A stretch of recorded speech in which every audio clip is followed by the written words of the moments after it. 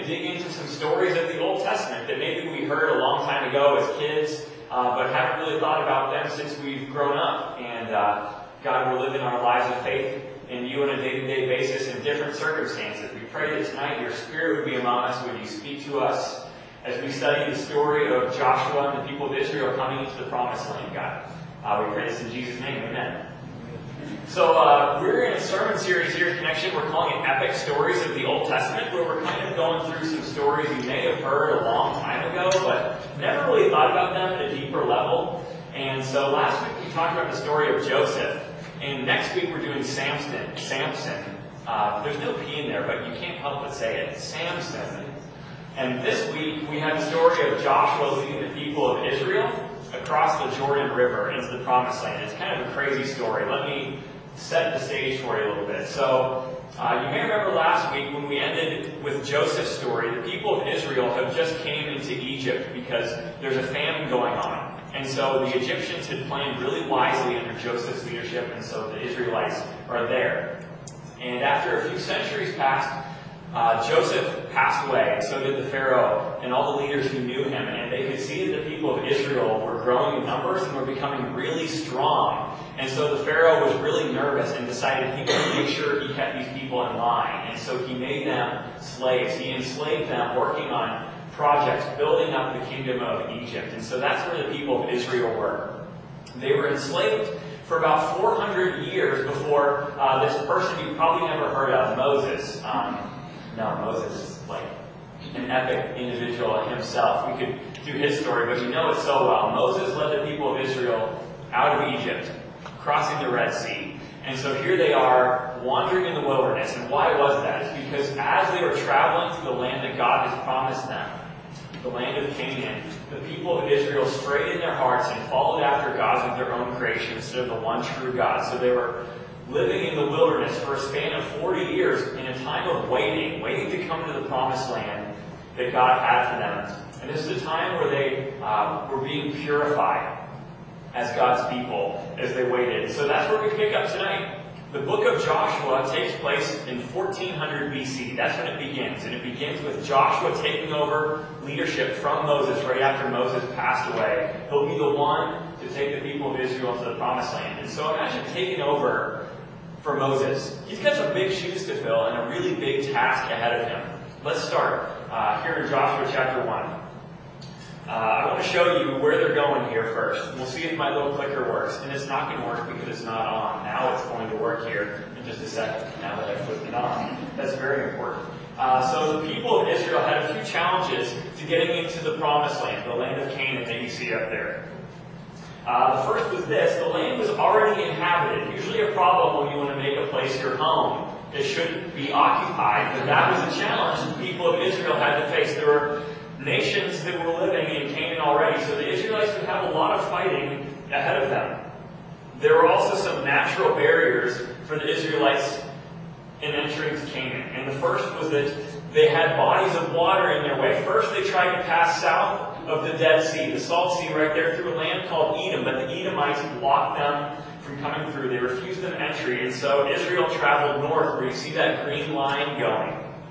They passed through the land of the Amorites, and they actually conquered a few kings there and camped out on the east side of the Jordan River, which you see coming there into the north part of the Dead Sea. They camped out right across from the Promised Land. There's a city called Jericho. Do you see Jericho there on the map? That's where the Israelites were waiting to come into the Promised Land. And so that's where they were. They were camped out on the banks of the Jordan, and that's when God let them know this would be the time that they came into the land that He promised them. In Joshua chapter 1, we read, "After the death of Moses, the servant of the Lord said to Joshua, son of Nun, Moses' aide, 'Moses, my servant, is dead. Now then, you and all these people get ready to cross the Jordan into the land I'm about to give to them, to the Israelites. I will give you every place where you set your foot, as I promised Moses. Your territory will extend from the desert to Lebanon, and from the great river the Euphrates, all the Hittite country, to the Mediterranean Sea in the west. No one will be able to stand against you all the days of your life. As I was with Moses, so I will be with you. I will never leave you nor forsake you. Be strong and courageous, because you will lead these people to inherit the land I swore to their ancestors to give them. Be strong and very courageous. Be careful to obey all the law my servant Moses gave you. Do not turn from it to the right or to the left, that you may be successful wherever you go. Keep this book of the law always on your lips. Meditate on it day and night, so that you may be careful to do everything written in it. Then you will be prosperous and successful. Have I commanded you? Have I not commanded you? Be strong and courageous. Do not be afraid. Do not be discouraged, for the Lord your God will be with you wherever you go. Do you think he got that message across? Be strong and courageous. The people of Israel had a tall task before them. They needed to know that God went with them. He was on their side. That's where they're at. So God encouraged them. He would fulfill the promises that He made. He'd establish them in the land that He had told Abraham generations ago would belong to those who followed after him in faith. And He instructed Joshua to be strong and courageous. We see why right there in the passage. Because God would be with him. Not be strong and courageous because there are a lot of you, or you're really strong and you've been through a lot and now you're tough. Be strong and courageous because God is with you. That was their reason for confidence, not in themselves. And so this passage, look right there in verse 2. God gives Joshua the heads up on what the first step would be for taking possession of the promised land.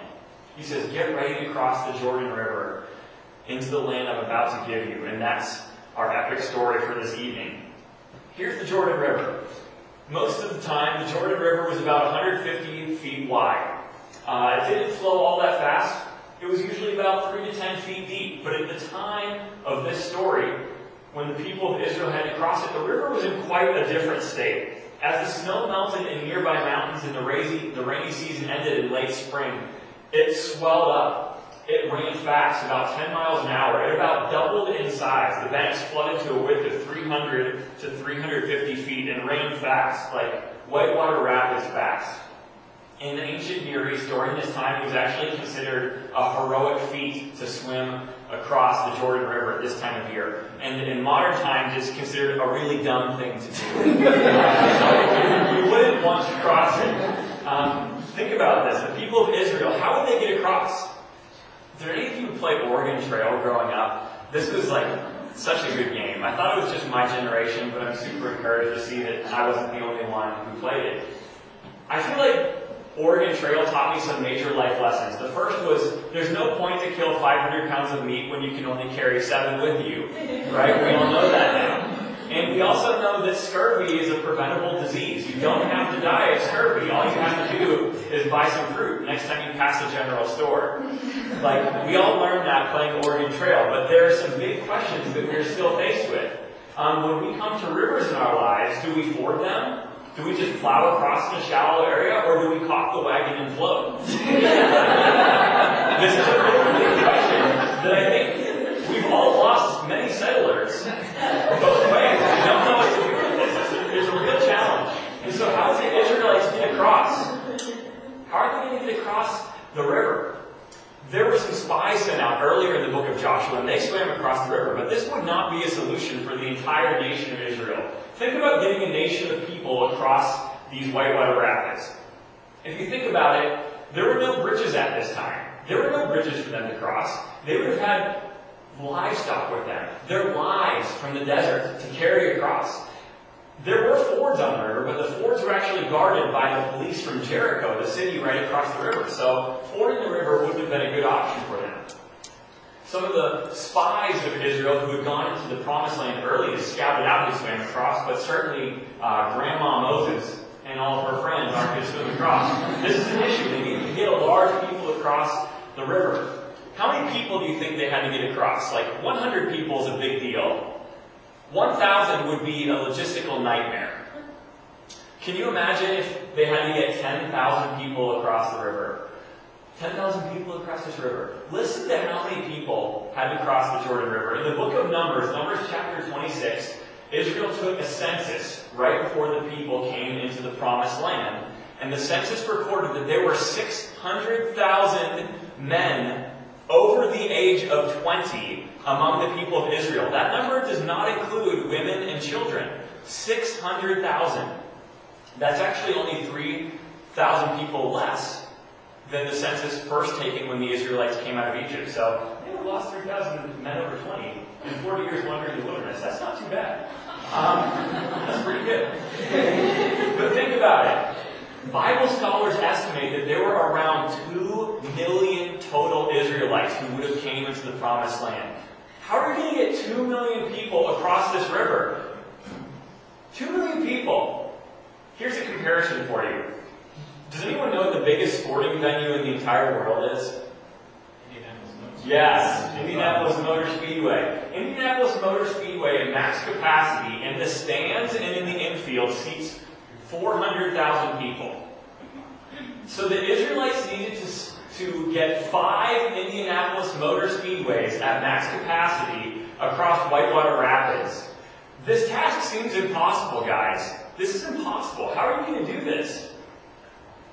This is the time and place that God chose for Israel to come into the Promised Land.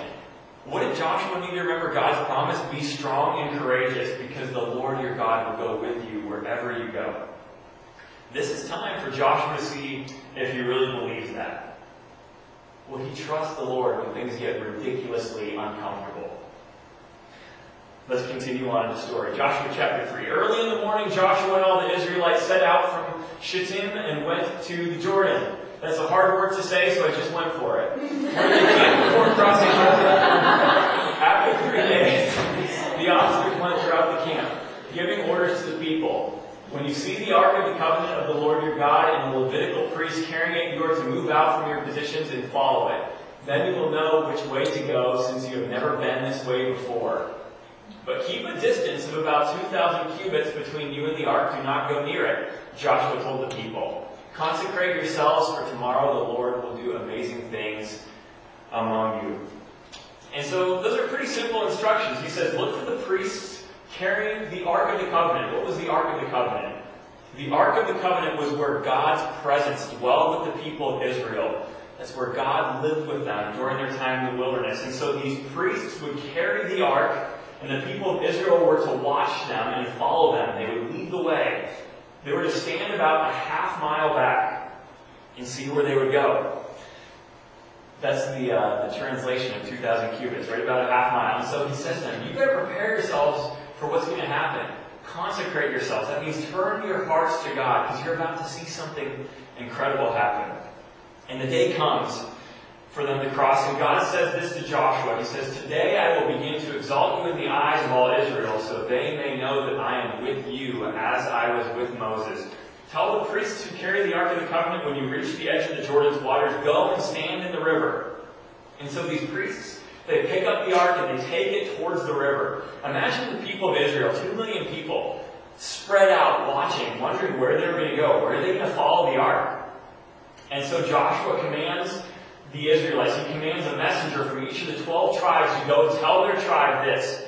In Joshua chapter 3, 9 through 13. Come here and listen to the words of the Lord your God. This is how you will know that the living God is among you, and that he will certainly drive out before you the Canaanites, the Hittites, the Hivites, the Perizzites, the Girgashites, the Amorites, and the Jebusites. Those were all the nations living in the land. See, the Ark of the Covenant of the Lord of all the earth will go into the Jordan ahead of you. Choose 12 men from the tribes of Israel, 1 from each tribe. And as soon as the priests who carry the Ark of the Lord of all the earth, set foot in the Jordan, its waters flowing downstream will be cut off and stand up in a heap. They will stand up in a heap. I want to go back to that slide of the Jordan River because it's a crazy one. The waters will stand up in a heap. And so the priests carry the ark down to the edge of the river, and when their feet touch the water, it begins to back up. However, what we have to see in the text, this is an important detail. It says the water began to back up in a city called Adam, which was actually 18 miles upstream from where they stood. Think about that. The water first backed up about 18 miles away. And so these priests would have been standing there in the water, holding the Ark of the Covenant, waiting for that water to stop, trusting that it would. Here's a math question for you. If the river's flowing at 10 miles per hour, and it has 18 miles to travel, how long would it take for the water to stop where they were standing? It's flowing at 10 miles an hour, and it needs to stop 18 miles away. How long is that going to take? Boom! You guys are good. Hour and 48 minutes. After that time of waiting to see if this water was going to stop flowing or if these priests were going to look like absolute fools, the water quit flowing in the place the priest stood. And the people of Israel walked out into the middle of the river and crossed over on dry ground, the text says. And so think about that. It had backed up for 18 miles. That's plenty of space for 2 million people to get across. Plenty of space. They crossed over on dry ground. And when everyone had crossed, the priest stepped out of the water. And the moment they stepped out of the water, it began to rush again. It began to rush through. Can you imagine that? Talk about no retreats. There's no going back for these guys. There's a raging river now separating them from the desert as they stand in the promised land. This is a miracle. God stopped a rushing river for his people to come into the place that he had promised them. That's what God did to fulfill his promise. Here's a really interesting side note. This story actually isn't the only time the Jordan River has quit flowing in this place. In modern history, there have been times where the river has dammed up on several occasions because soil has piled up due to earthquakes. And the last time this happened was in 1927. And so we read this text, and you can wonder, did God use an earthquake to dam up the river? Or did he do it supernaturally? I don't have an answer to that. What I'm sure of is that God did this. God did it one way or another. And so think about the people of Israel here in this story. What would this experience with God have shown them? They're now in the promised land, but their journey of faith wasn't ending here now that they were in it. This was always going to be a journey of faith for them. As they fight against these nations that they had to conquer to take possession of Canaan. What could prove to them more that this would continue to be a journey of faith, more so than taking their first step into the promised land, into a river that's flowing with raging rapids? What's going to test their faith more than that? They would have to trust that God would provide, or they would look like absolute fools standing there in this river, just like, what are you thinking? What are you doing? Would God provide? Remember his word. Be strong and courageous. Do not be afraid. Do not be discouraged. For the Lord your God will be with you wherever you go. God was going to bring his promises for Israel to fulfillment, and he was going to do it in such a way that grew their faith, that put their faith to the test. And he challenged them to put their trust in him when, according to the ways of this world, that made absolutely no sense. They had no business stepping into that river thinking that they were going to cross unless God showed up and did a miracle. But here's what happened. God wanted to use this as an opportunity to teach them not to rely on themselves, but to put their trust in him. And that's what had to happen. This had to be a situation completely out of their control for them to depend on God's power and ability rather than to depend on their own. Be strong and courageous because of what God is able to do. That's why he chose this time and place for them to cross. They couldn't do it on their own. God wanted to use this as an opportunity to grow their faith. Think about that in your own life. Have you ever found yourself in a situation where you felt God was leading you into a place that was completely out of your comfort zone? When the circumstances before you, the situation you were called to enter into was bigger than you. It was completely out of your control. You knew that you couldn't handle it on your own. Have you ever found yourself in that place where if God didn't show up, you knew you were completely out of luck? Have you been there? I've been there. Those are really hard places to be. Those are uncomfortable places to be. Why does God put us in those places? Is it because he's cruel and he just wants to, man, look what I did to this guy. Let's see if he makes it. I don't think so. I don't think God does it to us because he's cruel. I think God puts us in those places because he wants us to see how faithful he really is. He wants us to know the depth of his provision. And that having God with us is what matters most. With God in control, we're in the safest place we can possibly be. God puts us in those places because he wants us to know his power to save. He wants us to see his ability to rescue us so that we'll be people who trust him more deeply. We wouldn't do that if we weren't in those places where we are well aware of what we're lacking. God puts us in those places so that we know how great he is as our provider. We take a step back and we trust him with control. If it was up to us, we would play it safe most of the time, wouldn't we? We would do the things that we feel like we can handle on our own. We put ourselves in situations where our comfort zone isn't going to be stretched. But God loves us so much that He puts us in those places where we're really challenged, where every bit of us wants to turn back and say, keep me away from that river. God puts us right there. He tests our faith. He grows us. Those are the moments where we come to know God most deeply. This passage challenges us to ask ourselves the question, when God leads us to those places in our lives, those situations that are bigger than we can handle on our own, are we going to stay back or are we going to put our foot in the river? Will we stay back or will we step into the river? Following God in those places is really scary. Think about that. What situations is God leading you into in your life right now? What might be some of those situations that are ahead of you? One of the reasons we have some adult ministry team members who come to Connexion is so you can get to know them. And I have the privilege of being friends with all of them, and I get to hear their stories. And my buddy Aaron, you can come on up, has a great story of faith in his life right now. Aaron is a guy who's put his foot in the river, and I think there's some times where he wonders if God's going to show up. Head first. Yes. This is where you're at, my friend. And so I asked Aaron if he would just share a few minutes about where God has you in your life right now and just your journey of faith, trusting Him to provide. Perfect. I'm going to pull out my notes here. So, I'm a speech language pathologist and have been an assistant regional director in nursing homes, so I manage rehab teams in South Central Indiana. Worked in a building in a small town for 7 years. Things were going great. Love the little building. It's a building where you get to spoil the heck out of these old people. Love them till the end. Kept climbing the management ladder because I don't like being a speech therapist. So, might as well do administrative. So, Thanksgiving, we're at Walt Disney World with the family. And can you guys hear me all right? Yeah? Okay. So, I get an email from my boss saying we need to talk when we get back. Okay. Do I still have a job? Yeah, you still have a job. Okay. Thank you, Lord, I still have a job. So we talked Monday after that. They are dissolving my management position. Reimbursements down, all this kind of stuff. So I lose the building that I've worked at for 7 years.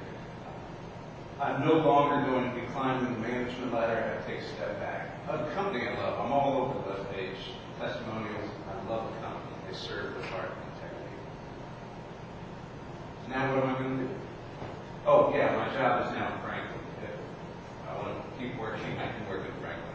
So, it's one of those things I've just been thinking about.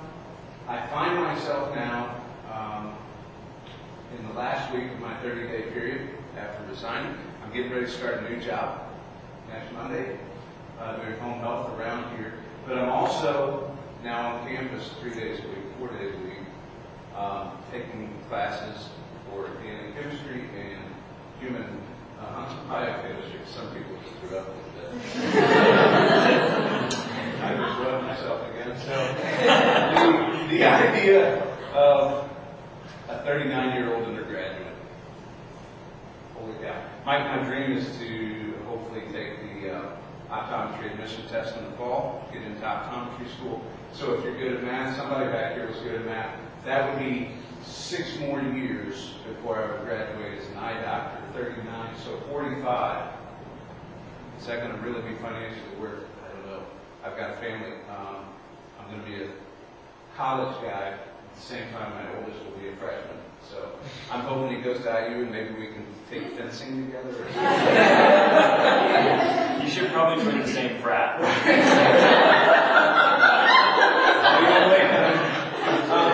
All right, so that's scary. I really feel like I'm waiting for the flood to come and just overwhelm me and cover me up. I've got some things that I've learned or I'm learning. The first is remember God. Nobody's a better lesson in that than the Israelites. That's what the story of manna is. Sabbath. That's what all the wonderful stories that come out of Exodus and Leviticus, Numbers, and Deuteronomy. There's just this rich heritage that God is faithful. remember God. Okay? Surround yourself with community. Maybe 2 million, if you can get numbers like that. Josiah can tell you, I'm quick to text and say, hey buddy, I need prayer today. I'm just angry. I don't know why, but I'm just angry. I need prayer. Surround yourself. Find those relationships that you can do that spur you on and encourage you to be a better Christian in your pursuit of God, right? I married up, and gentlemen, that's what you need to do.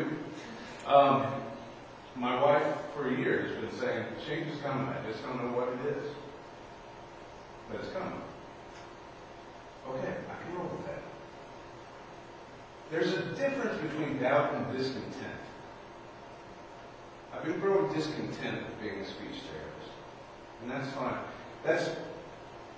God can use that. But that's very different than the doubt that I'm facing sitting in organic chemistry class on Wednesday and thinking, what am I doing? I'm 39 years old. Why not take fencing? Right? Doubt is not from God. Be strong and courageous. I'm glad you went over it like 17 times, like the book of Joshua. Because I'm sitting there listening to Christmas. Christmas talk is fear not, right? That's been huge in the past 4 weeks. Holy cow, fear not. And then there's another great Bible story I love. Jonathan. Jonathan has his armor bearer. And he's like, you know what? Let's go pick a fight. And so Saul and his encamped army are just sitting there. Jonathan actually scales a cliff and starts slaughtering people with his armor bearer. And he says, come on, let's go see if God's in it. That's me taking a step. I don't know if I'm destined to be an optometrist. I'm evidently supposed to be in organic chemistry this year. Let's take a step. Let's see if God's in it.